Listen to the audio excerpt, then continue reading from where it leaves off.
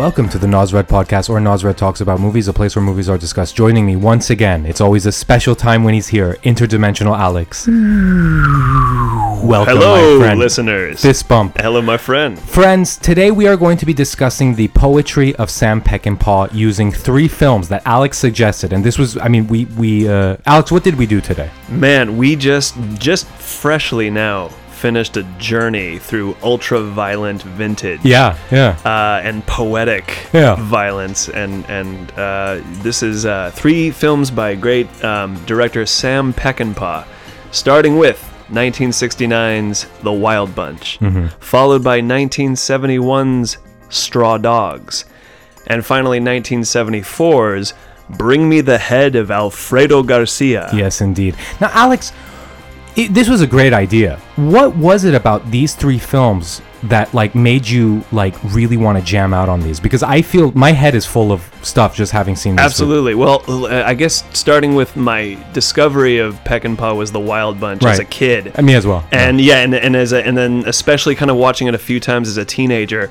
And that was the same summer that I discovered Good, the Bad, and the Ugly, Dirty Harry, and I was getting into this kind of old school violent cinema. And then, of course, we love Tarantino. Yeah. And I've noticed that some really choice moments, for example, if people remember in Inglourious Bastards, when Hugo Stiglitz has this memory of being whipped by the Nazis, it's kind of this cross-dissolved memory. That's totally from The Wild Bunch, where one of them has this memory of that. So we like the sort of avant-garde, ultra-violent cinema of today, and I feel like you can't tell that without giving a nod to some of the masters before. So exactly.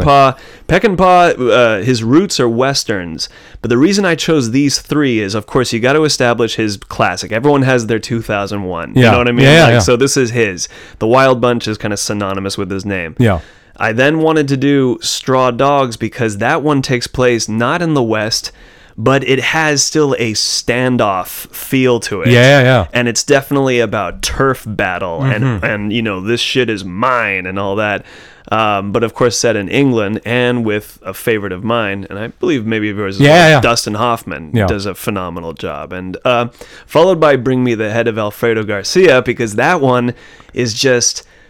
It reminds me of those sort of exploitive 70s action films. But also has this insanity to it, and it's back to those sort of, the dirty, exotic places of Mexico, and the dust and the flies and all. So I think all 3 movies, I think, give a really good profile of his career without repeating. I mean, I think we'll agree there are some through-line themes that we notice in all 3 of them, but they all they're different points of his universe. And I will say, friends at home, listener friend, if you haven't seen these films, go back, watch them, and come back to us, and it's like we're having a really fun conversation. Alex, how do you want to do this? Do you want to go movie by movie, or do you want to just freeform the entire experience of watching all of these? Because it is, you're right, there are through lines, there's a lot to talk about. Man, that's a really good question. You know what? Let's start with this. It'll be like a soup. Okay. Let's just one after the other throw out images that stick with us right now. Yeah. I'll start with just straight up the opening to Wild Bunch, where you have our main characters riding in, and the screen freezes on them, and also the filter changes completely to have it kind of look almost. It's like a bleached out. It's like a bleached out thing with the name, and you see these children.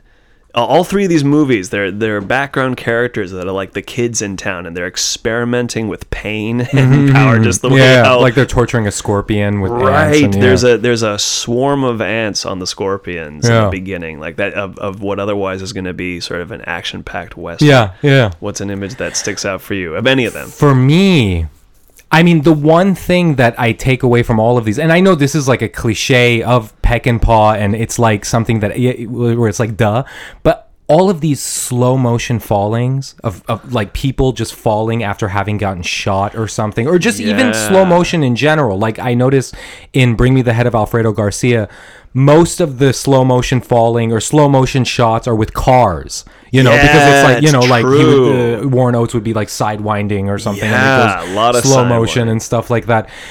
You mentioned the kids playing with the scorpion, and the title of this little episode of our little podcast is The Poetry of Sam Peckinpah.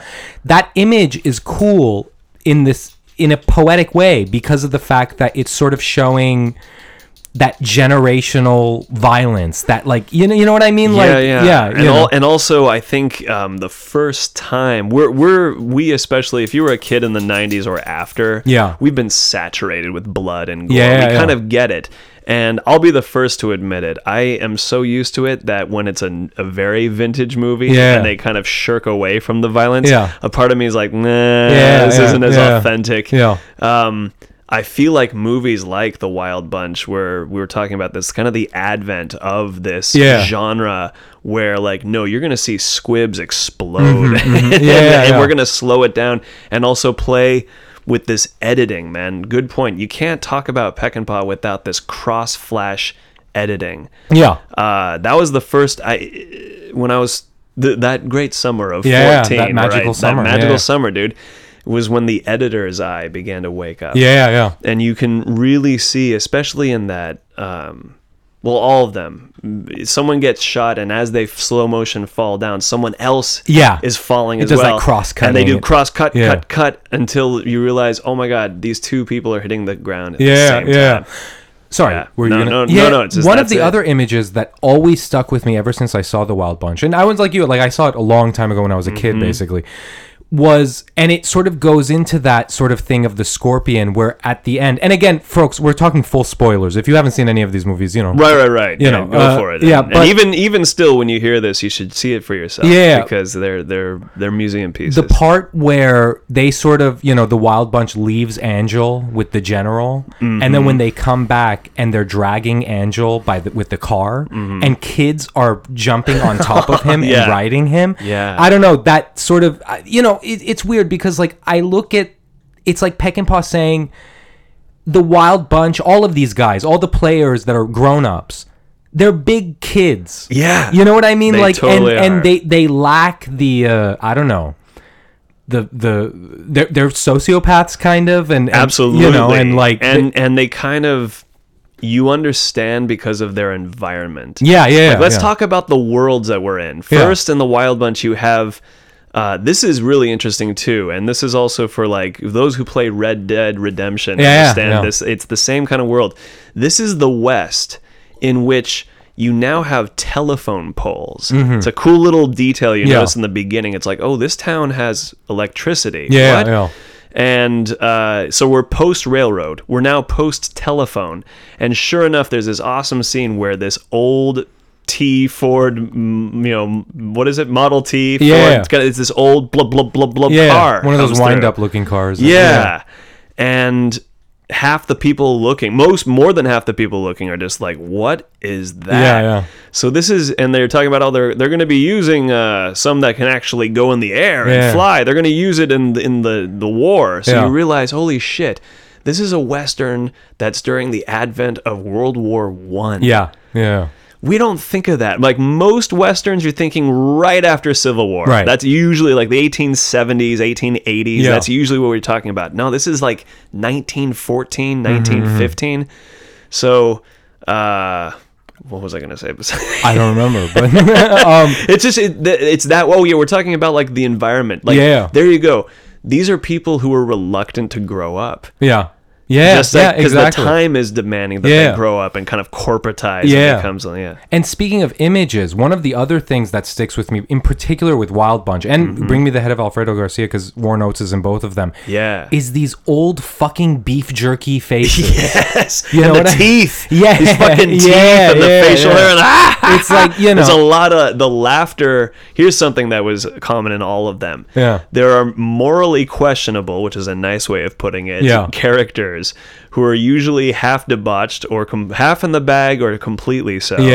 Three sheets to the wind, drunk and aggressive and violent, but they have this like guffawing, laughing, like aw shucks, hazing, kind of like, you know, camaraderie between them. Even the worst, like the band of like really like nasty hooligans from Straw Dogs. They have their songs about fucking sheep, and they have their songs even when they're trying to break into someone's property. They have the time to like do like circus shenanigans together. And not that like I think the movies are like super disturbing or anything, but there is that aspect of like, okay, you guys are killers. That's fine. I can live with that as long as like the movie sort of, I don't know, movies in general sort of put them in the, okay, these are the bad guys, right? But then once they start enjoying themselves, that's when it's like, oh, like, you know what I mean? Like it's like this, shut up, Sasha, I'm so sorry. Again. it's always the third character. But also, not it. When did you see Bring Me the Head of Alfredo Garcia? I remember that was when I was in my early 20s. Ditto, yeah. And I remember I had only at this point, I think, seen Straw Dogs and Wild Bunch. And then I was talking to someone about 70s cinema because I was still trying to catch up and like, dude, you need to see Bring Me the Head of Alfredo. And then they're like, it's a Peckinpah. I was like, what? That's a double win. Oh my God. No. So you? I saw it, again, same as you, early 20s. And I remember I knew of it because, I mean, because there used to be a book called Ultraviolent Movies. Have you ever seen it? It was in the 90s. But like on the cover, it had Harvey Keitel in Reservoir Dogs pointing the two guns and stuff. And I used to thumb through that book all the time because I like ultraviolent movies. And like that led to Wild Bunch because there was like a whole chapter on it. And then I remember there was a review in one of my Roger Ebert collections of Bring Me the Head of Alfredo Garcia. And in the review, he was saying that like, you know, people hate this movie, but I like it because of this, and this. He didn't say it exactly like that. But Sasha, if you keep barking again, I will send you to North Korea and you will be eaten. Okay, stop it. Sasha is my dog. If this is your first time listening to this podcast, she's the ruiner of podcasts. She is the. I apologize. The harbinger of sharp noises. Let me ask you something. When you first saw Wild Bunch when you were a kid, did the violence kind of disturb you or no? No, admittedly, I was like those kids burning up those ants and scorpions. I was kind of bloodlusty. You know, a lot of boys are in that Lord of the Flies period of one's life. You're just like, this is fucking cool. I can't wait to show my friends this and go, whoa, this is shocking, right? And this is from the 60s? What? No, I remember it being actually pretty real. And that's actually one of the reasons I liked it is that, here, like, let's break it down. Who are the Wild Bunch?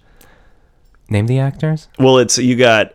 Okay, so here's a Hollywood Golden Age classic. Two of them. That's William Holden and Ernest Borgnine. And also, you have Warren Oates, who is going to reappear and Bring Me the Head. Other names I know, his brother character, the big guy who was his older brother. That's Ben Johnson.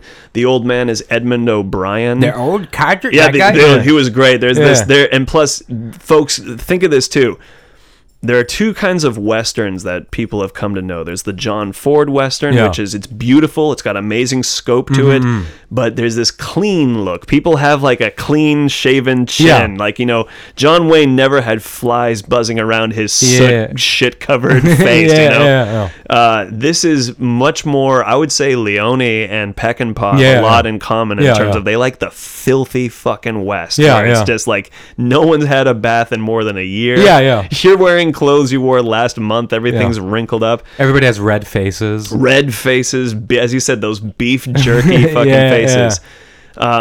So this is basically a ragtag group of, let's face it, they're basically robbers and sometimes murderers if they have to. And it's such a conundrum of a beginning because here they are disguised as infantrymen who are just kind of making a passive, tour through town, I guess. And this is in the middle of a temperance union. Now, you can imagine this, too. And by the way, alcohol plays a huge role in all of these movies. And Peckinpah notoriously was quite the drinker, to say the least. I mean, watching these movies, I want to become an alcoholic and I want to shoot people. And, it's like, total Deadwood. Just to give it, like, modern scope. By the way, I really don't want to shoot people. I'm just kidding. No. Of course. It's, this is just because you said this popped in my head. I once saw a movie at the Beverly called A Bullet for Sandoval with Ernest Borgnine, and he played a Mexican. It was quite interesting. Yeah. But let me ask you something. When did you watch Straw Dogs? Okay, now that was, I think, my senior year of high school. Oh, yeah? Because at that time, that's when my Hoffman craze Yeah, kicked in. yeah, I yeah. had just seen Midnight Cowboy, and it kind of put, as they say in Apocalypse Now, I think it kind of put the zap on his head.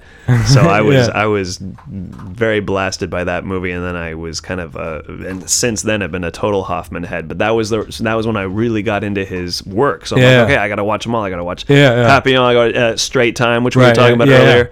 And then I remember Straw Dogs, and also a friend at school.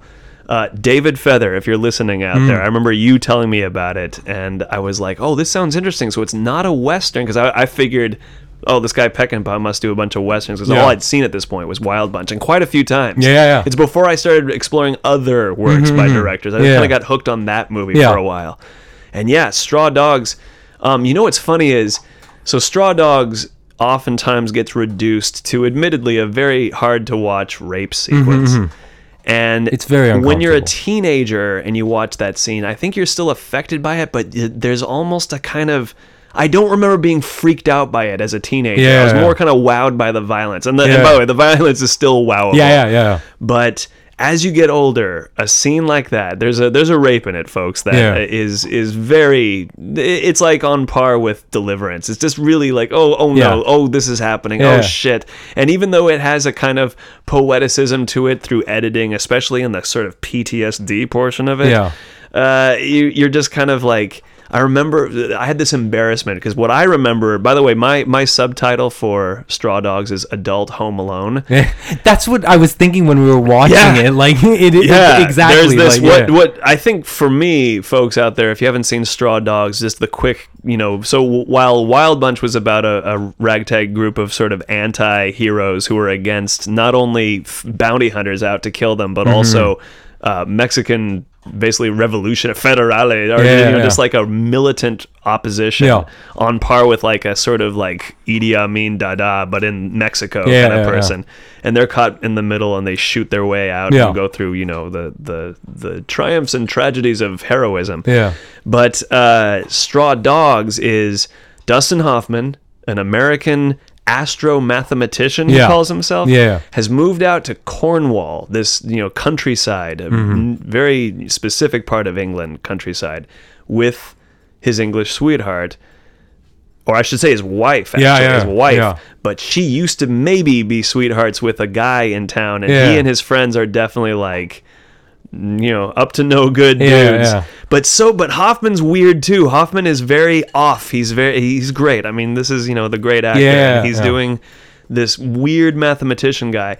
And this movie, I'm skipping the rape part, but we'll get back to it. But basically what this movie, the big payoff to this is that it's a showdown where a bunch of drunk, violent, armed men are attempting to break into a house, and Hoffman, who at this point has been squeamish about violence and seemingly doesn't want to engage in it at all, snaps into full-on, this is my home, I will defend it, and I will get deviously smart. And he cooks up some shenanigans, not as extensively as Kevin McAllister does in Home Alone, but and not as funny, and not at all as funny, because it's seriously like brutally violently, but it's so awesome. It's such a great sequence. That sequence is like, how many minutes is it, did you say? Once you hit the actual like trying to break into the full resolution of everyone being dead, it's 40 minutes of just this amazing, and plus the quick cutting we're used to nowadays is just a little too high octane, and I'm noting like Michael Bay, like every shot is not between 2 to 4 seconds. You don't get a chance to digest it.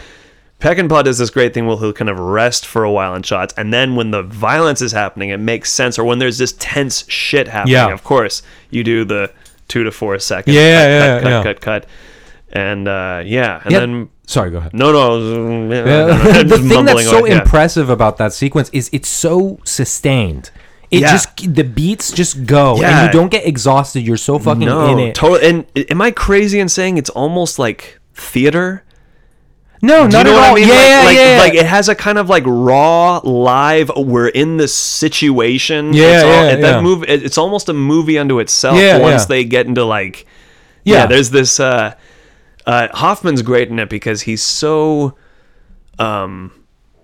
he's obviously just a dude who kind of lives in his head, but you kind of wonder like what's going to be locked up in there. And there's this really cool moment where one of the guys who also had raped his wife in a previous scene, unbeknownst to him, with another guy too. They pull. Oh, it's crazy. It's pretty brutal. It's brutal. Just so to give everyone a heads up, if you watch this movie, know that there's going to be a rape scene. That also is. It's somewhat. It's that weird thing that just the 60s and 70s did where they showed rape and they kind of glorified it. They almost kind of try to make it look like, you know, whatever. It's just like, it's not like irreversible where you're like, oh no, okay, this is fucked up. This is, you know, although, no, it gets blasted for it and they think like there's no redeeming reason for it. But I guess the only redeeming thing is they treat it seriously after the fact because this poor character can't like look at anything without this what I might call what you would recognize today as sort of a Christopher Nolan edit flash thing. Again, that cross-cutting and like remembering the rape and all that. But she's frustrated because she's with Dustin Hoffman. They're seemingly happy, but he's very wrapped up in this astrophysics world that she's not really familiar with, and she also is being ogled at by all these guys. And they're like helping fix the garage or something. And they're like, taking like way too damn slow a time to just kind of keep making more daily pay, I guess, and all that, and also to ogle at her. And I'm going to throw this out there because I know this was one of the biggest points of controversy, rightfully so, is the fact that in the middle of the rape sequence, she kind of plays it like she enjoys it. And I'm talking about the character. I'm not talking about... No. Yeah, we're not talking... Yeah, no, it's the character seemingly, by the way the actions play out, is that about... Yeah, after the extremely clear as day non-consensual part of it, that's really... Have you noticed the older you get, scenes like that are just harder to watch? I mean, I used to think... I mean, not rape in particular, but like extreme violence. When I was younger, I used to think, that's so funny because it's shocking bourgeoisie people and it's like taking them out of their comfort zone. But the older I get, the more uncomfortable I am with sexual violence in movies. But I mean, dude, if it's part of the story, I get it. But you know what I mean? Like, it's like... Well, it's interesting because Hoffman, who's arguably, I mean, sort of the hero. I mean, he is. He is. But like all the people in Peckinpah movies, these are morally questionable dudes. And she's raped and she doesn't tell him immediately. And there's a reason for that because she's lost trust in him about halfway through the movie. She's like over it. So, and the initial rapist is someone who it's pretty much established they used to have something together. So it's that terrible thing where like two people who used to be intimately consensual with one another. It's that like, hey, come on, I know it's been 6 years, but I'm going to take it anyway. And so it's like, it's weird. She seemingly seems to be into it. You also have to think that maybe she's just trying to survive. Maybe. And this is how she copes with it. But it's awful because then he brings in one of his buddies who's going to be also part of this, gang of bad dudes, and they basically pull a train on her. It's fucking it's terrible. Really rough. One of the things that I will say, it is a brilliant triple feature, and I'll tell you why. Because you watch The Wild Bunch, right? And it feels like it's Peckinpah saying, this is what men are. We are wild, we are uncivilized, we are murderous, we are sexual, just wantonly and stuff like that. And then you watch Straw Dogs, and he's presenting Dustin Hoffman as this kind of nerdy, nebbishy guy. And he's kind of saying, I'm going to bring him down to that level. And I'm going to show you the real man behind those glasses and stuff, Which is, and that to me is the most fascinating part of the movie and also consequently Hoffman's performance. It is cool seeing someone who's so... And they make little suggestions too, like he may have had...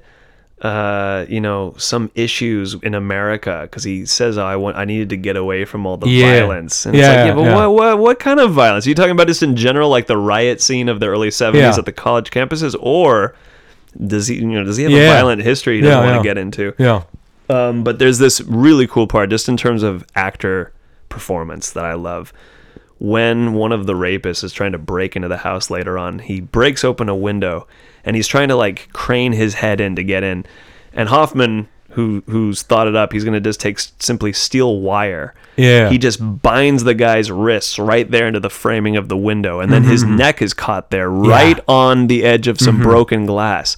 And he's like, "Oh, Mr. Sumner, sir, I'm gonna slit my neck." And then Hoffman just at no more. It's not even louder than this. He's just like, "One move and I'll slit your throat." Yeah. Oh, yeah, no, so I mean, good. I'm with you, and it's funny because, like, I feel like in The Wild Bunch, in Alfredo Garcia, and especially in Straw Dogs, he's showing this, I don't know how to articulate it properly, like, he's showing this circular violence, where, like, okay, one of the things that we skipped, and I totally forgot about it when I saw it again today, was Dustin Hoffman is protecting sort of the local idiot or the local molester or whoever it is. He's kind of an idiot molester. Yeah. And he's protecting him because he just killed this girl, even though Dustin Hoffman doesn't know he killed this girl. Yeah. And the guys outside are trying to get to him and stuff like that. Right. It's like, so who's really right here? Yeah, exactly. And that's interesting. And plus the wife toys between wanting to just straight up leave the house and side with her rapist. Yeah. She's like, dude, give it to him. So just to give more background, if you haven't seen the movie, there's this David Warner. You've all seen him in something because this guy's worked in a lot, and he's probably still working today. But he plays the sort of kind of like if Lenny from Of Mice and Men was combined with Haley. Or Jackie Earl Haley's character from Little Children, you know what I mean? It's like a combination of that kind of guy who we have seen pull a Lenny. He accidentally strangled he was too strong and he strangled this girl who happens to be the daughter of these kind of bad dudes in town. And Hoffman accidentally hits him with his car driving away from the church special. And then they're up there in the cabin, which is going to be basically like the kingdom that has to be defended from the invaders, which is going to happen really soon. So exactly, he is now harboring not only a man who doesn't know has killed someone, but like the town knows better. He doesn't know the history. If he knew the history of this guy, he probably wouldn't have him in his house. At the same time, he has this recognition for the guy, I think, and he has this super compassion. Did you notice he has more compassion for the town idiot molester than he does for his own wife? Yeah. And there's an irony to him being like, I'm not going to let these guys do violence in my home.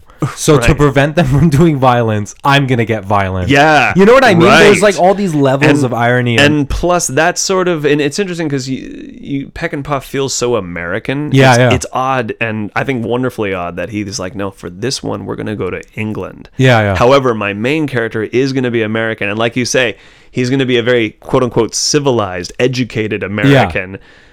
College boy American, and we're gonna see his deep inner darkness spill out. And to me, something that's very American. I maybe other countries, of course, hold this, but it's so, to me, U.S. America. The whole like, if anyone breaks into my house, I have every judicial right to murder that person on the spot or do any kind of harm to them. I will not, as Hoffman's character says, I will not allow violence against this house. I always think it's funny when Americans say that law. Like, if you're coming to my house, I'm fucking killing you. And so, it's like, just like I think anyone kind of would, but we hold it as like, oh, no, give me a reason. I want you to try to get in here now so I can fucking kill you. You mentioned something about Alfredo Garcia, which I thought was interesting, about it. Warren Oates playing. Who was he playing in that? Well, when you look at pictures of Peckinpah, I think Warren Oates kind of collaborated with him. And if you also think about the movie, if you really think about it, it was kind of a celebration of the previous two themes that we had seen. It's kind of a summation movie of like Peckinpah's essence in that dusty Mexican world up against bad guys, both on the militant sort of thug level and also on the like hidden powers that be 1% level kind of thing. Sorry, go ahead. No, and I think he's being Peckinpah. I think he's, for everything from that thin mustache to the kind of alcoholic aggression, hiding behind the shades. It's interesting because, again, brilliant triple feature, because Wild Bunch, he's sort of saying, this is what I think of man. Right. Straw Dogs, this is what he's saying. This is what I think of modern man. That he's exactly like man, but he hides it. And then the third, Alfredo Garcia, this is me. Yeah, this is me. Yeah, totally. You're right. Yeah. This is who I think we are. This is who I think you are. This is me. When you first saw it, did you the one that we watched, The Wild Bunch? Yeah. Sorry, I know we're jumping everywhere, No, but like it's the cool. Wild Bunch that we saw, it was the 2-hour 20 cut. That's the director's cut, I'm right? pretty sure that's the same when we were kids with the VHS copy. The following feature is letterboxed for a more theatrical experience. Yeah, like I remember there was a trailer that I saw like when I was a kid, and it was like a trailer from the 70s, but it just made it look like this is the most violent, fucked up movie you've ever seen. Like the font was like dripping blood and stuff like that. And they probably only showed scenes from the beginning and the end. You know what's interesting? You mentioned Tarantino, but do you know who's another filmmaker that I think lifts a lot from Peckinpah in a good way? John Woo. Oh, yeah. Which, and I have to admit, I'm not intimately familiar with him, but absolutely, of course, like you've seen Face Off, right, like like absolutely, he has that like thing and stuff like that. Let me ask you something. Ask. If you don't want to talk about this, you don't have to. But like you said that you showed Straw Dogs to a friend. Oh dude, this was this was this was what I was talking about. As a teenager, I don't think that... Sorry, I'm laughing. As a teenager, I don't think that... it's weird. Like, you kind of phase out some things, I guess, in your mind when you're watching, like, very violent, both sexually violent and violent movies. Yeah. And I didn't recall... What I remembered was the cool action sequence of, like, defending the home and all that. And then this was also kind of in the advent when all of us guys in the last, I'd say, 5 to 10 years have been slowly waking up to the incredibly imbalanced sexist world in which we live. Yeah. And I saw this with my then girlfriend and a very good, still wonderful friend of mine, both obviously female. And when I showed the movie to them, up comes the rape scene. And I felt so fucking bad. Yeah. And they were obviously very like, I'm like, I know, guys, I'm sorry. And then of course, and then when he fucking's like, and then she seemingly seems to enjoy it, and they probably thought like, no, that's not like, I'm pretty sure you ask men, they'll be like, well, it looks like she enjoys it. And I think women will be like, she's surviving, or maybe a combination of those. But when they like pull the next rapist in line for that, it was so... Like, I remember we still got to the end of the movie. Oh, yeah? But I remember, because I was like, no, there's going to be a cool action thing. But I do, like, I was younger, too. At this point, I was about 25. Oh, yeah. Maybe more like 27. Well, the point is, the, what do they say? The amygdala of one's brain hadn't quite formed yet. That feeling of consequence, or like, let's think. Because I was just thinking, oh, no, it's vintage 70s cinema. We all like Kill Bill, right? Yeah. Well, let's, Kill Bill still had like the whole like, if she gets dry, use this Vaseline. But you didn't have to see uncomfortable, like very vividly alive rape. Yeah. And so I felt terrible. Like I almost want to reach out to my ex and be like, remember that? I'm really sorry. And then to my friend be like, that was just... Did she give you shit? Like, was she like, dude, Alex, you're fucking sick? Luckily, no one... I like how... And that's how she sounded, too. Sorry. I don't know She seems like a charming girl. Sick. No. You know what? I think they were just sort of were kind of like, all right, moving on. And honestly, they've probably seen and heard worse. But it was another... This is the truth. And I will admit, like, even with the depths that I think we honestly saw in all characters... The women in Peckinpah movies, you have to brace yourself. They're usually prostitutes or rape victims, or prostitutes who are rape victims. Yeah. They don't get a lot of range. Well, speaking of which, I pulled a quote, and you listen to this, and you tell me what you think. Yeah. And we're going to discuss Peckinpah's views of women, and if he's a caveman or not. But okay, this was in an interview from Le Devoir from 10/12/74. I don't want to hear it said that I don't like women. I try to show in Bring Me the Head of Alfredo Garcia, it says that in brackets, that I adore them. They represent the positive pole of the film, the life force and instinct. I'm going to make an argument in I think the essence of what he's saying is very true. Yeah. Because quite frankly, what is her name? Alit. What is the character's Warnock's name? girlfriend. Warnock's girl. You know the. I don't remember, but she was a very woman. great, Yeah. You're right. She is the positivity. She's also the reason. She's the whole look, we have each other now. Don't chase after a head. Are you out of your mind? Are you out of your head going after a head? Yeah. But she, I think she is. Okay, so then an attempted rape goes down. Right, with your hero. Okay, so this is weird. Yeah, with my hero, Chris Christopherson makes an appearance in this movie. Now this is the movie goes on drugs for a minute. Mm-hmm. It's really interesting. So just skipping along. By the way, if you were expecting a linear conversation, folks, no. sorry. This is much like poetry. We are freeforming it. We're just freeforming it right now. So in Bring Me the Head of Alfredo Garcia, the reason, and that's what starts off the movie. There is a pregnant girl, and the father is curious as to who her father wants to know who the father of her baby is, and he says, "¿Quién es el padre?" Yeah. Which is who is the father? Yeah. And she refuses to say. He has his thugs break his own daughter. Not only that, they strip her, they fucking strip her top off. So you're like, oh, all right, in it's that Peckinpah. classic 70s shirt rip. Yeah, the one tear rip boobs, and they're like, well, we already nailed that demographic of audience in the first 5 minutes. And then he has them break her arm. And at that point, she finally breaks. She's at first not going to say who the father is. And then she yells, Alfredo Garcia. No, we don't really know who he is, except he does say he was like a son to me. And then he says, tráigame la cabeza de Alfredo Garcia. Bring me the head of Alfredo Garcia. Yeah. Now, here's what's cool about this movie is by the appearance of the people and the environment, you think that you're maybe in, again, that kind of turn of the century. Yeah, in that opening.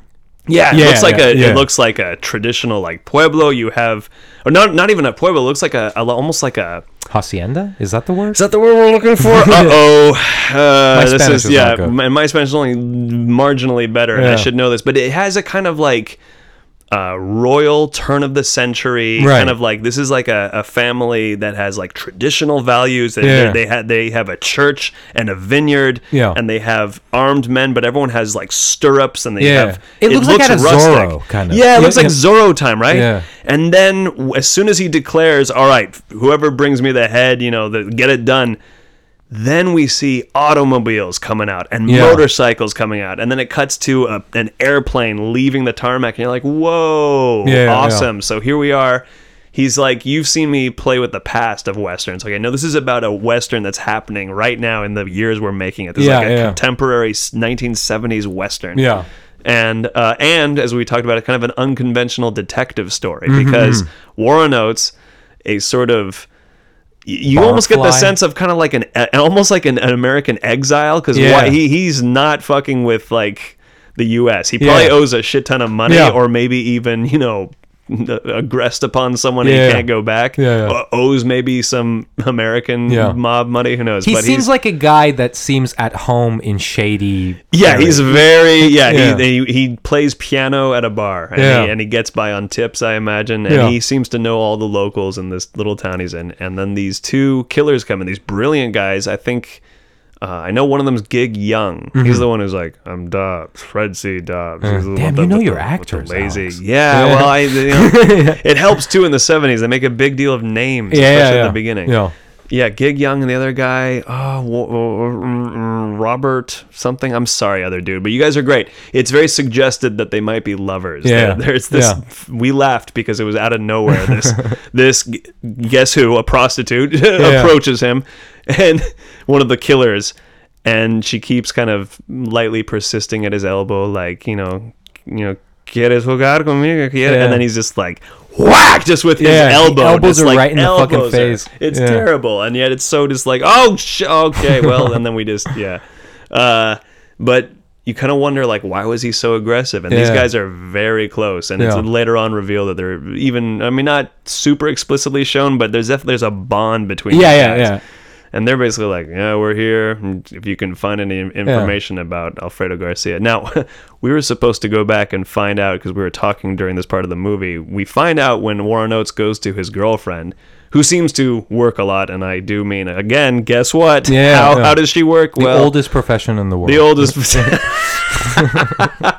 Fact check that, historians. It's a so she knows Alfredo Garcia, and she reveals that this dude is now dead. So if you're looking for him, good luck. And then Warren Oates asks these dudes who sort of have already kind of employed him. It's suggestive that they're like, yeah, if you can find him, there's some money in it for you. He's like, well, why do you want him? He's like, that's our business, but just bring us, his head. Yeah. And we'll call it square. Yeah. So he goes on this like honeymoon adventure with his girlfriend, and they agree to marry. And then, so then there's this part where the movie, just about a third of the way through, takes this little detour, literally a detour, because their tire blows out and they have to pull over to the side of the road and camp during the night. Yeah. And almost immediately after the sun has gone down and they're just having a little sort of camping cookout, these motorcycle dudes come through, who in real life are Chris Christopherson and one of his band members. I want to guess maybe his bass player. Yeah. So, again, fact check me. I'm sorry, but definitely Chris Christopherson. They're there, and they just help themselves to their shit, and it's clear as day that they plan on robbing them and raping her. Yeah. And he takes her off, and Warren Oates is like, "I'll kill you, you son of a bitch!" And then she turns around. Remember what she says? This is my world, or no, she basically says, don't try to don't try to get yourself killed. What did she say? I just lost it. She says, I know the way, and you can't follow. Like I know. What does she say? This is something. This is the road that I want, or something like that. Well, I mean, what you get. I know the way. Yeah, it's kind of like she's look. I know this game. Yeah, I've been here a lot. Yeah. And if you just try to stop it right now, it's not. So again, it's that thing where like, yes, on a moral level, this is terrible. Yeah, what's happening? Because now we got to watch another possible rape scene go down. But then something weird happens. He does the whole thing, which is the whole, I'll take my knife, I'll cut your shirt off, and then she slaps him a few times. He slaps her a few times, and then Chris Christopherson just walks off. Yeah, remember this? He suddenly just walks off, and he kind of sulks in the grass, and you're just like, what? It's a really weird beat. It's weird. And then she kind of follows him, and she kind of seduces him at that point. And then what goes down there is not at that point a rape. Then you have a passionate lip to lip kiss, as if they have been on a picnic. So here's what I'm wondering, because we never see these guys again. They came out of nowhere. The only witnesses to them are those two. I wonder if this was almost what, and I think I got this term from David Lynch, a psychogenic fugue, something where basically we could argue that those guys did exist, or those were kind of the demons that exist in this relationship. And that there's this sort of like, there's this weird thing that's sort of both aggressive and also love based. Because Christopherson's character is an enigma to me. He on the surface he's so in control, but then it looks like he just doesn't know what to do with her, and that's why he walks off. And then she kind of goes, "It's okay, you can." So again, it's that thing where it looks like it's going to be rape, but now she seemingly is consenting in it. Then Warren Oates, of course, gets the upper hand and kills both of them. It's weird because like I feel like maybe he's saying, provided that it actually happens and it's not like what you said, David Lynch said, but like where he's saying this woman has been in this shitty man's world for so long that she knows how to handle them. And she's not like, I don't know, like today, if you had a scene like that, you can hear the screenwriter being like, I'm going to have her make a stand and it's going to be very empowering for women, which that's great.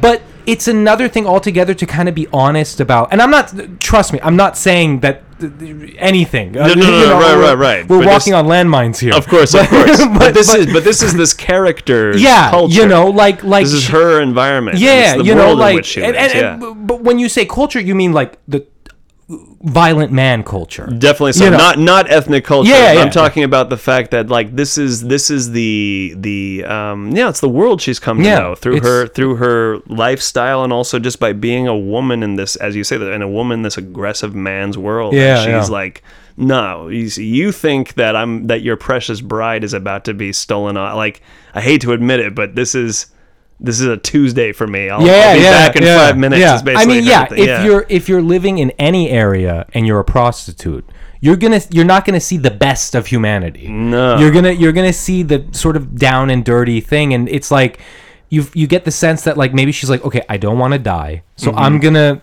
handle this. But then at the same time, it is very uncomfortable to have a scene start out as violent and then have the victim go along with it. Right. You know what I mean? And honestly, I don't know if that's like a kind of, if that was sort of an ideal or a fantasy ideal, I should say, of the 60s and 70s. And that's why we see it in these movies. Yeah. Or if indeed, I don't know, I want to believe that he's trying to, because I agree, it's like, at what point does that become sort of like, ooh, a cool choice for the story, or does it then become sort of like, well, now we'll excuse it because it's starting to look kind of like it could be consensual. Yeah. Hard to know. But as for what he said with that quote, I think so. I think especially in that movie. Yeah. In Straw Dogs, as much as I love it, every man spends that whole movie basically telling her to slapping her around in some way, either verbally or physically, and it is very like, come on, what the fuck are you doing, woman, kind of thing. Yeah, and like the one other chick in it, woman, the one other woman, the other dame in this one, she gets her like neck snapped and stuff like that. There's not, you don't. I think honestly, your strongest female character we saw in the last movie. She was incredible, and I do agree. And spoiler, should we go ahead? Everyone just know that these are movies we're going to be spoiling. Yeah. They pull the the loss of your security blanket thing, because she gets killed at about the 2/3 mark. Yeah. It's Which terrible. I was surprised. I mean, I've seen this, but again, like I saw a ton of movies in my early 20s. I was completely stoned the whole time. And so there are a lot of movies that I know I've seen, but then when I watch them, I'm like, oh yeah, I remember this and stuff like that.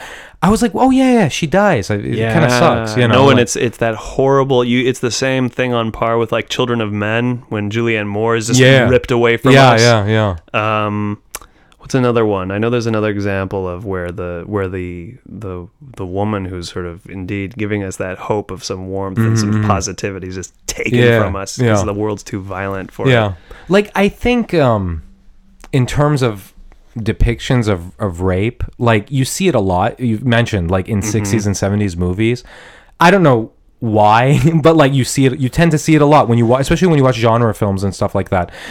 But to me, and this is a little off topic, I just wanted to mention this, I think the most disturbing rape depictions from that era were in A Clockwork Orange.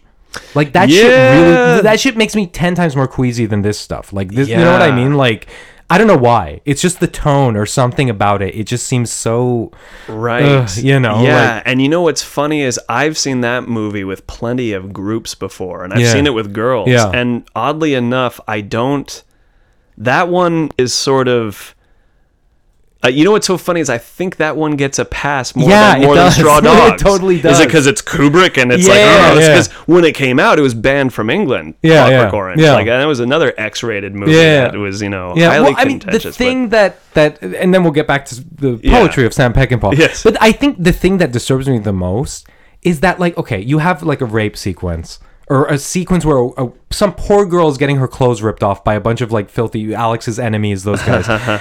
And that song is like, and it's like, whoa, Stanley, you think this is funny? You're fucked up, you know. Like, but still, it's a great film. Don't. No, fucking wonderful. It's an amazing and if film. Anything, I think he's showing how it's fun for them. Yeah. And going back to Alfredo Garcia, we both mentioned there's a really amazing scene where Warren Oates is with his woman by a tree. Yeah, it goes on like longer than you think. It should. Yeah. But they have this very honest conversation about love, about trust, about like, well, I don't really have a future beyond this. They talk about marriage. They talk about marriage, and she talks about how she wants it to be right. And it's like, when are you going to ask, when are you going to finally marry me? And then he says, how about this Sunday? Yeah. And you can tell that these are two people who are just already a bit broken. And they're definitely like, wherever they go in town, people kind of look at them like, oh, this is clearly some shyster and his whore. Mm-hmm. And they kind of are that, but we've come to know them through this conversation and through other things, that they're people. They're vulnerable. Yeah, exactly. We understand, and they their love humanity. each other, as complicated as it is. And he feels total jealousy because only less than a week before this, she had been with Alfredo Garcia. Yeah. So it's just a kind of,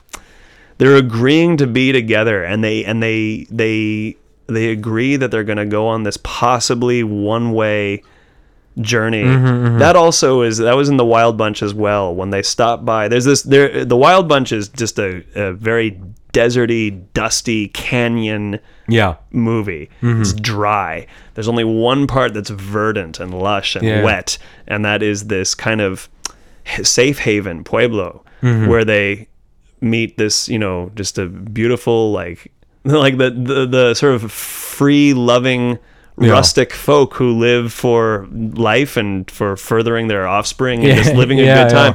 And they it's like Angel's Village, right? Yeah, this is one of the Wild Bunch. This is his village where he's from, and that's also a terrible thing that we're going to start seeing leaving. He knows that the days of utopia for them are numbered because these militant dudes are going to come through, and if not them, the U.S. government will probably eventually come through. It's just this borrowed time of paradise. Do you think the characters in all three of these films would be good, upstanding people if they just put the bottles down and just kind of... Well, I'll hold to it that I think the most trustworthy people are probably Pike and Dutch, and that's William Holden and Ernest Borgnine. Like, they haven't... Wait, was Pike...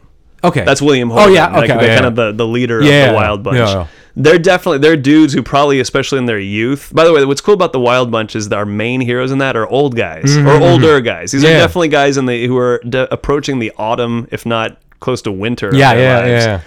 And they're jeered by the younger folk, and they'll have clumsy moments because they are just a bit older, but then they'll just lay down some truth, and you just are reminded, like, oh shit, these guys know what's up. And they have really cool conversations where they're like, because they're talking about the sort of audacity of the railroad company men who are after them. And they're like, the people like that are just, they don't know when they're wrong. And people like that are the most dangerous, and you being wrong is good. You're supposed to learn by it. And then Ernest Borgnine, because they've had a failed robbery earlier that day, he goes, what about us, Pike? You think we learned lessons today? I sure hope to God we did. It's interesting because you get this feeling that he's kind of saying, okay, these guys are bad, but at least they're a little honest with themselves. Well, as they say, like, because they say, they even compare themselves to that militant, Mapache. That's basically this the fucking Gaddafi of the And then he's just like, oh yeah, he's a fucking ne'er-do-well like us, and he's like, no, he's not like us. We don't hang people, and we're not fucking dictators. And you can tell that they're kind of not digging this industrialized America that is swiftly covering up the Wild West landscape. I think they all kind of long for about 20 years before this.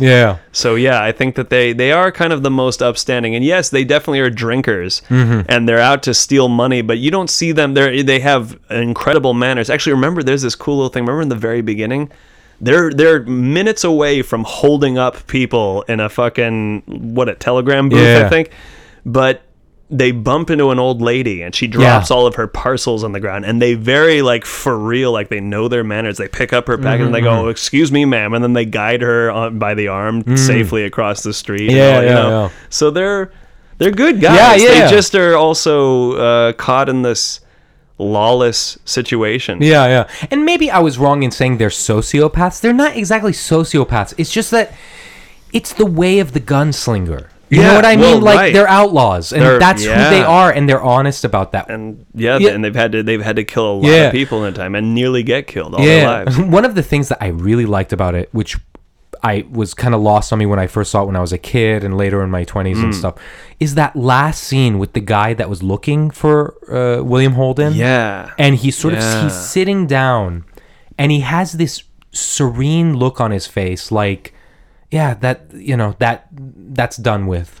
And then these guys come back, and it's one of that old codger man. Yes. And he's like, hey, we're going to go, and, we got basically a new job. Yeah, we'll just be a new bunch. Yeah. It's not the same, but hey. Yeah, and the guy's like, he kind of agrees. Yeah. And it's like, yeah, you can't, a leopard can't change its spots. Folks. Right, you know what I mean? There's hope. There's the whole kind of secondary main characters of this movie are the bounty hunters sent to get the Wild Bunch. And the leader of them is an ex-Wild Buncher. And they used to run together. Yeah. And it was only through terrible circumstances that they got, and Peckinpah would later really explore this with Pat Garrett and Billy the Kid. Oh, yeah. Because that's I haven't seen it. You have. Yeah. And that's a heartbreaking story of the fact that we used to be friends and now we have to. Yeah. In fact, I was going to ask you. Yeah. Name a few other Peckinpah films you've seen and just. Well, the other hot recommends I would say is Ride the High Country, which is I think his first real feature film, and it's a Western, and it even has it has Warren Oates in it as well. Question about that. Is it as bloody as the other ones? No. In fact, you don't even see really his signature editing come up yet. That wouldn't happen till Wild Bunch. Oh, really? That when you're looking at a fucking pet with that slow motion. Yeah. This one feels, if anything, kind of like a nod to either like Howard Hawks or John Ford. You can tell it's coming out of the folds of that. However, he's really good. Like, I love Peckinpah's dialogue. I love when the characters kind of talk to each other and they just sort of state their point of view. Yeah. I love one of the best lines in Wild Bunch is this idyllic scene where they're taking their time in this verdant kind of paradise town, and kids are just splashing in the river, having a blast, and that's all they care about. And the old man in the village says to them, like, we all long to be children again, even the worst of us. Yeah. Perhaps especially the worst of us. Yeah, which I think is true. Oh, and they're just like, man, so you feel for these guys. Yeah. And if they move, kill them. I was just about to say that. Yeah. And that line is so interesting, juxtaposed with like 2 minutes before that, they did what you said, where they bumped into a woman, and it's like, and it's like, that's the phony, and then if they move, kill him is the real. And one thing, that line, that is a great line about wanting to be a kid. Part of being a kid is you don't have much regard for other people's feelings. Yeah, it was a consequenceless time in your life. Yeah, you know, like you could just kind of do your thing, and and I feel like maybe these guys, I mean, this is a light way of saying it, they're just kind of immature. Yeah, no, they totally are, and I think they're longing for those days. And they're just delaying growing up as long as they can. And one of the best ways to not grow up is to get armed and drunk and get your fucking money on. Take what you want, and I mean, imagine you lived in that time. It's like you could either plant seeds and sort of try to make an honest living in this fucking lawless outlaw world or whatever, or you could just get your 6-shooter and stick them up and take your gold and then go to the next town and Dude. But it's interesting because like I feel like Straw Dogs, again, brilliant triple feature, I can't say that enough, but like Straw Dogs in the middle sort of bridges the gap between Alfredo Garcia and Wild Bunch, and it's kind of, I don't know, like your time's done, gunslinger. You're and now the guys that are really bad are behind the desk. Yeah, you know what I mean? It's true. Yeah, it's true. Oh, and other mentions, by the way. So Ride the High Country. I recommend the Ballad of Cable Hogue with Jason Robards. Yeah. That's crazy. That's if that was. You know what that is? That's if There Will Be Blood were a romantic drama comedy movie. It would be if Plainview's character had then, right when he scored the silver in the beginning of the movie, instead of just then going on this capitalist path, he met the woman of his dreams out there in the desert. That's basically the difference with Cable Hogue. In the I mentioned this earlier, in the special features for Magnolia, where they're showing the making of documentary and stuff, which is great. It's really good. It's awesome. That's such a good lesson. Alex and I are both lovers huge of Paul Thomas. Heads, Jason Robards is describing to Philip Seymour Hoffman, bless his soul, about this scene where they kill a what? So yeah, in all these Peckinpah movies, and a lot of those westerns, actually, you see this in some Jodorowsky films too. They just murdered animals if they needed it, and they blew a Gila monster's head off in the middle of the desert. Because in the very opening shot is a dude standing by himself in the desert, I think looking for treasure, basically. Yeah. And he sees a Gila monster. This is Cable Hogue, Jason Robards, and he talks to the Gila monster. Like, well, I don't know what you're looking at me for. Like, and he has this dialogue, and then suddenly the fucking thing explodes because two guys have come to basically fuck him over in the desert. And so he talks about that. He's like, yeah, it was a real Gila monster. They had to blow off his head. And that one's really good. And then another one to mention is, it would be Pat Garrett and Billy the Kid. Pat Garrett and Billy the Kid. Who was in that one? That's James Coburn as Pat Garrett. Oh, yeah? And my man Chris Christopherson as Billy the Kid. Yeah. It also has lots of cameos, including Harry Dean Stanton, fucking Bob Dylan in it. Yeah. Playing basically himself, but if you were in the West. Soundtrack. Yeah, wonderful soundtrack by Bob Dylan. And that's actually where you first get Knock, Knock, Knocking on Heaven's Door. Really? Yeah, dude. Wow. That comes from that movie by Bob Dylan. Damn. And now Slim I'm thinking Pickens of the is in lyrics. it. The lyrics are, Mama, take this badge name. off of me. Badge, I can't wear this anymore. One thing that you mentioned that was very interesting is, one of my other favorite sets of westerns are, of course, The Man with No Name, the Leone films and stuff like that. And you mentioned that Clint Eastwood in those films, he's basically a superhero. Totally. I mean, he has one moment, I think, in all of them where it's like, oops, he's been roughed up a bit, or like in Good, the Bad, and the Ugly, he's been desert fried for a minute. Yeah. But he doesn't really need to eat. He doesn't have really any like emotional breakdowns. He has no vulnerability. And he never misses. You notice like he nails every shot. Now it's awesome. We love watching him. It's on Kill Bill level. He's just precise, But I agree. But here there's a lot more like, I'll shoot, I miss you, I clip your shoulder. That's not enough. I gotta there's like uncomfortable death. Yeah. The one thing I love about Alfredo Garcia is there's like, it's all about gun battles that have to go down, that are tragic, like what you'll later see in Reservoir Dogs and Pulp Fiction. Everything where you're like, no, why did they have to shoot? Or like Inglourious Bastards, the bar scene where you don't want them to shoot each other, but they have to. And that Alfredo Garcia is full of that. You have people who are like, just through misunderstanding or just, why do you have to be so greedy now? And then they have to resort to shooting, and then it's or why do you have to try to rape my woman? I have to kill you now. That kind of thing. And the trauma felt after killing people. There's an interesting thing. I mean, you remember No Country for Old Men, but absolutely. In Alfredo Garcia, there was a few scenes in offices, and they seem very, by the standards of that film, of the time of that film, very modern and very like. And I don't want to say like Sam Peckinpah was uncomfortable in the space or something, but it is sort of showing this. That's where all this violence is headed in the. You know what I mean? Exactly, because they went through those guys. You have this proud family who wants a man dead, so they go through a professional organization that has like U.S. killers who will do this for a Mexican royal family, basically. And that way you have your middle people, so it can't get traced back to you, I guess, kind of thing. And you do see that these are the evil guys. These are guys who are fucking in the middle of getting like a pedicure while they fucking settle deals, while they play with Ruin a bunch of America. Kind of like grooming him and of stuff course. like that. Let me ask you something. Between the Man with No Name trilogy, and I know it's apples and oranges, they're very different. But which do you prefer? Do you prefer these three Peckinpah films, or do you? Man. Well, okay. Here, I'll be honest. Like.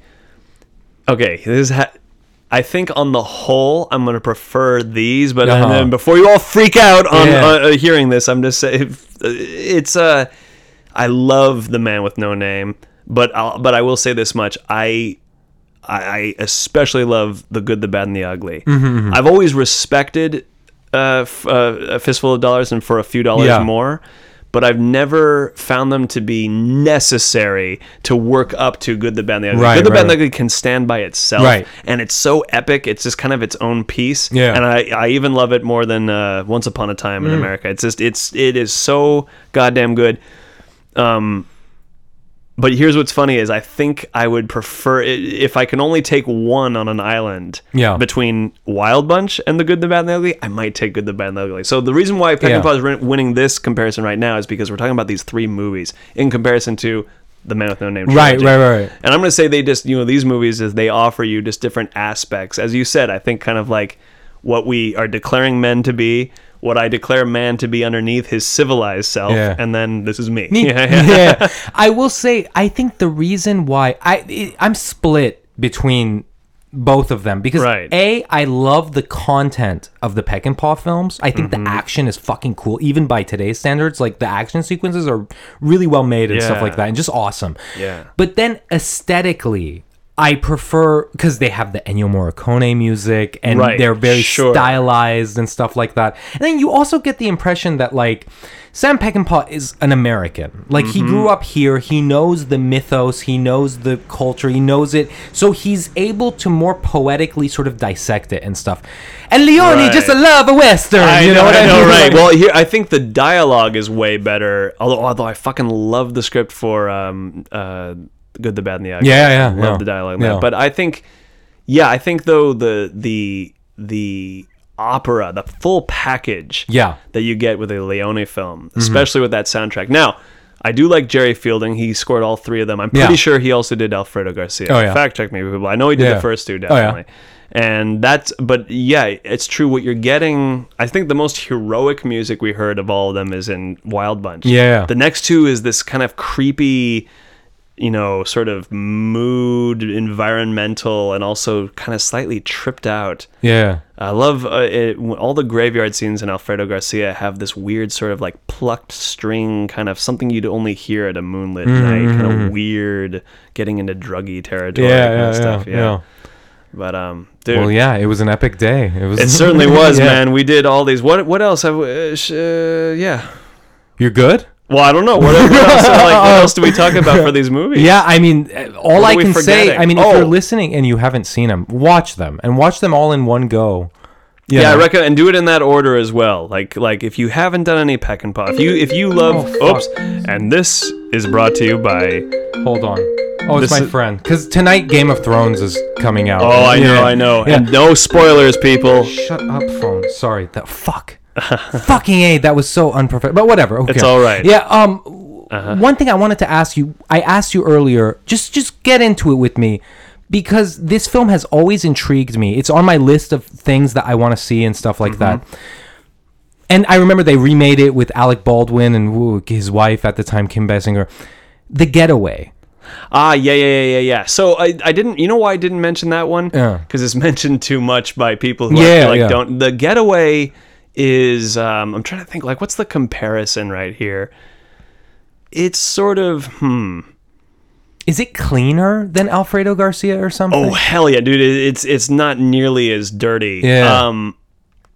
I am big cinema sin right here. Okay, hold on. Let me amend what I was just about to say. I was just about to say I'm not really impressed. I've never really been a Steve McQueen head, but Papillon, phenomenal performance by McQueen, and with Dustin Hoffman, he's great in it too.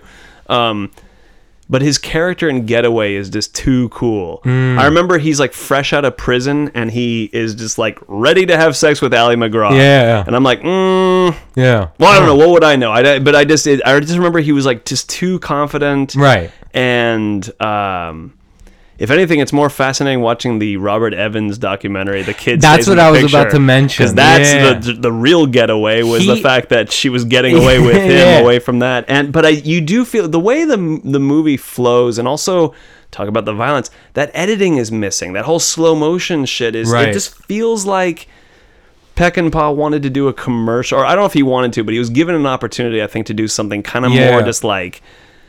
It's because also it's not, it's missing, and I will say the ones we picked today, they're very morally thick. They're like full of very questionably good people, and certainly very evil people. The Getaway is more like, hey, they're good people. They're just on the run from bad people, and I feel like it's sort of I feel like that's been sort of done to death now. Maybe when it came out, it was a little fresher. I think though it's more of a Steve McQueen movie than a Peckinpah movie. Is it him trying to sort of do what Leone did, like present, hey, this is pop art, kind of crackerjack, kind of not realistic. He's super cool. Or actually, from what I understand, what I've heard about is he didn't want it to be so cool, and he and McQueen were in a lot of arguments. Oh yeah, and I think McQueen even kind of pulled an Edward Norton when he fiddled with American History X kind of thing. I think he basically. Because a lot of the time, Peckinpah couldn't get his final say because he was such a volatile drunk from what you read by all sources that studios were very like, I don't know about this guy Peckinpah. Yeah. So in walks McQueen kind of like, hey, listen, we can, Yeah. I don't know. What would I wasn't there. And then this is also based on figments of, I think, things that I read about it. But I just remember when I was in my early 20s when I soaked up. I watched everything by Peckinpah, even movies that didn't make any impression on me, like The Killer Elite and The Osterman Weekend. Yeah. So you've seen them all.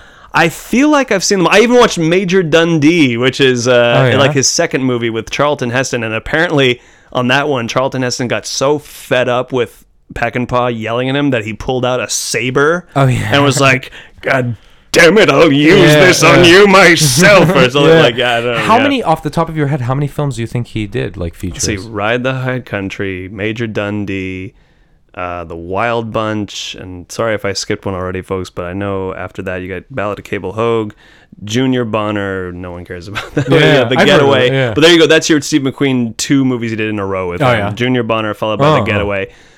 Pat Garrett, Billy the Kid, so we're at 8 now. 9 is Alfredo Garcia.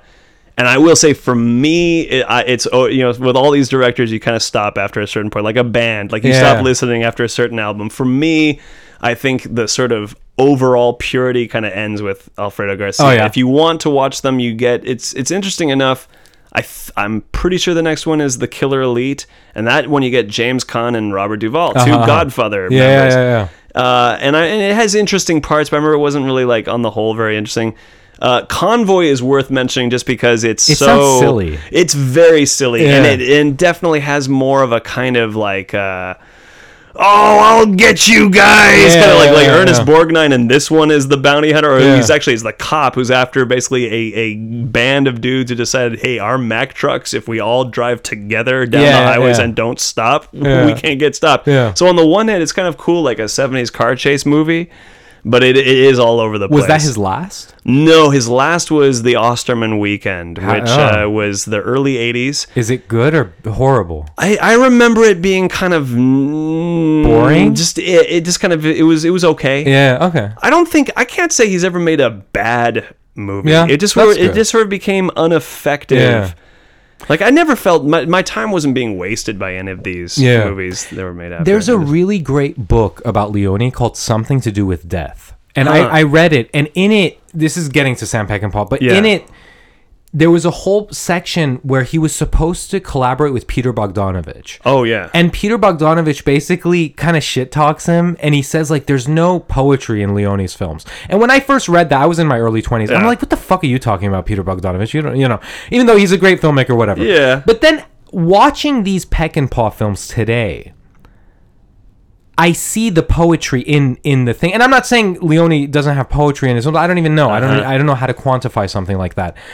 But these films are genuinely, there is a poetry to them in the way they're shot, in the content, in the way, you know what I mean? And I just wanted to mention that. Now, I have a theory that when you die, you get ultimate knowledge and you know everything. And if someone mentions you, you'll hear it and stuff.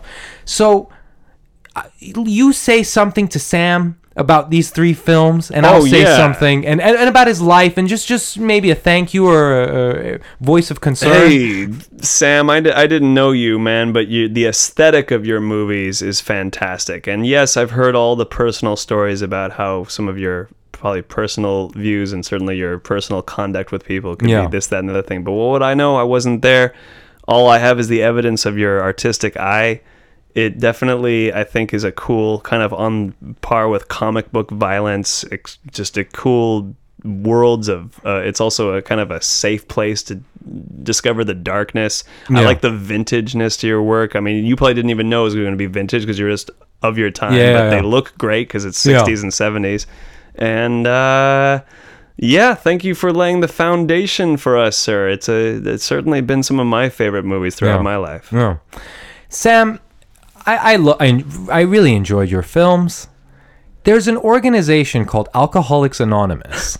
And if you're still in that boozing, I don't know. So I suggested, and maybe smoke some pot with Jesus or Buddha or whoever. I wonder if he ever got into weed. You don't probably. You don't ever see these guys smoking weed. I mean, was he super hippie or no? No. If anything, I thought through Christopherson's character and Alfredo Garcia, because he had the peace sign stitched in his jacket with the yin and yang, and yet I thought that was like. Do you think he was one of those guys? Sorry, go ahead. Well, I was gonna say like the hippie who kind of fell off the peace way and just became an aggressive. Yeah. So do you think he was one of those dudes that regarded the hippies with suspicion because of the way Chris Christopherson was portrayed in? Yeah, maybe. I mean, I don't know. It's hard to know because I can understand. I start to like. You say hippie to me, I basically picture a positive thing. Yeah. But I also understand that how people weren't listening to each other at the time. Yeah. So probably whatever you weren't liking about the hippie thing would be like how we don't like some of the superficial shit. I think the thing was like, okay, look, you're so great at dreaming up this, but you haven't like been to war. You don't know what you're talking about. Yeah. And anyway, One other thing, you have a book with you. How's the book? It's about. This is cool. Yeah. Well, I brought just to brush up, and you can find cool things. This is a Peckinpah biography by Garner Simmons, and I think he's one of the voices on those. Oh yeah. All these movies have these film historians all rushing to the tit of the topic. It's like, oh well, actually, this of course was actually filmed in the beginning of '73, actually not '74. Those guys. And but it's a cool book. It's called Peckinpah: A Portrait in Montage. And it looks got cool photos in here, and basically it just kind of it breaks down usually like where the script ideas came from for each project. Cool things like, Wild Bunch is probably his most iconic movie. And he had already been brought on by who was it? Was it Warner Brothers who put it out? Yeah, Warner Brothers. I think they were gonna do a different project they wanted him for, but then he's like, hey, that's cool, I also have this treatment for the Wild Bunch, and that ended up being made. So I learned that in this book. Would you say that's the definitive book on him? Well, I haven't read any others. I just know this is the one that I have. But check it out if you want to read more about him. But honestly, first, before reading anything, just watch these movies. And just if you like Westerns, and if you also just like, I mean, admittedly, it's very violent. They are a little behind. They're very, what do you think? Do you think they're behind on gender issues, or are they reminiscent of what was kind of... I think I'm split, because I don't think men back then had the most evolved opinions and conduct with women. I don't. It's very male fantasy, by the way. Like, all the women have, anytime they get topless, it's really great. And of course, she's, it has some of that great 60s, 70s nudity. You know what I mean? Yeah, going back to and not all of it, by the way, is sometimes it's just a woman in a village breastfeeding her child. It's not always in a rape very natural. context. It's not like not I don't know, Jenna Jameson or something, But I will say, going back to that thing, I'm split, because you don't want to get off on women getting smacked around or whatever, and then B, you don't want to bullshit and be like, I don't think it's the society of these characters. That's the thing. It is a kind of, all of them have to do with a kind of dominance thing, and unfortunately in these worlds, but that's look, it's art. Guess what, folks? It's art. It's a safe place. It's not real. They're all, and yes, we have to hope that everyone was also actor wise treated well on these sets, but just story wise. But I would say, don't do if you're gonna show straw dogs to like a room primarily of women, just warn them beforehand. Don't be like me, where it's like, let the movie speak for itself. Just be like, guys, there's gonna be a rape scene that's like really like uncomfortable. Somebody keeps calling. That's all right. Oh, it's my dad trying to FaceTime me. Oh, my dad looks like Warren Oates, by the way. I just want you to know that. Just have him be like... My dad's a cool dude, but like, Get out of here, god damn it! I'm just so popular. Sorry. When I hear that music, I want to go, my name is Lester Burnham. Wait, is that where they got that? No, but it has that Thomas Newman sound to it. That kinda... But anywho, Peckinpah, poet. Absolute poet. Alex, thank you for doing this once again. Is there anything else you want to... Where can the good people find you? At Castaway Clown. Awesome. Awesome. And I haven't smoked weed in 20 days. I just wanted to Well mention done. that. Well Thank you, done. sir. And I haven't had any sugar, beyond like fruits and maybe some cereals. Yeah. But no, like obviously processed sugar in about 12 days. Sugar now. is a killer, man. You know, like That's what they say. yeah. That's what they say. It's But- the earliest drug that Yeah. we all learned, especially U.S. Americans. Anywho, folks, watch these films. They're really fun. I'm trying to think, is there anything else I'd like to say? No, viva la cinema. That's all I can say. Anywho, anything else, Alex? Stay beautiful, stay weird. Awesome. I love it. Follow me on Twitter at Mr. Nosred. Follow me on Instagram at Mr.Nosred. Email me at nosredpodcast@gmail.com and visit me at nosred.com for all of your Nosred needs. And please do like, share, and subscribe on iTunes and leave me a beautiful review. And buy a Wild 7 Productions t-shirt. 10% of the proceeds go to Children Incorporated. Goodbye, you wild, disgusting Warren Oates friends.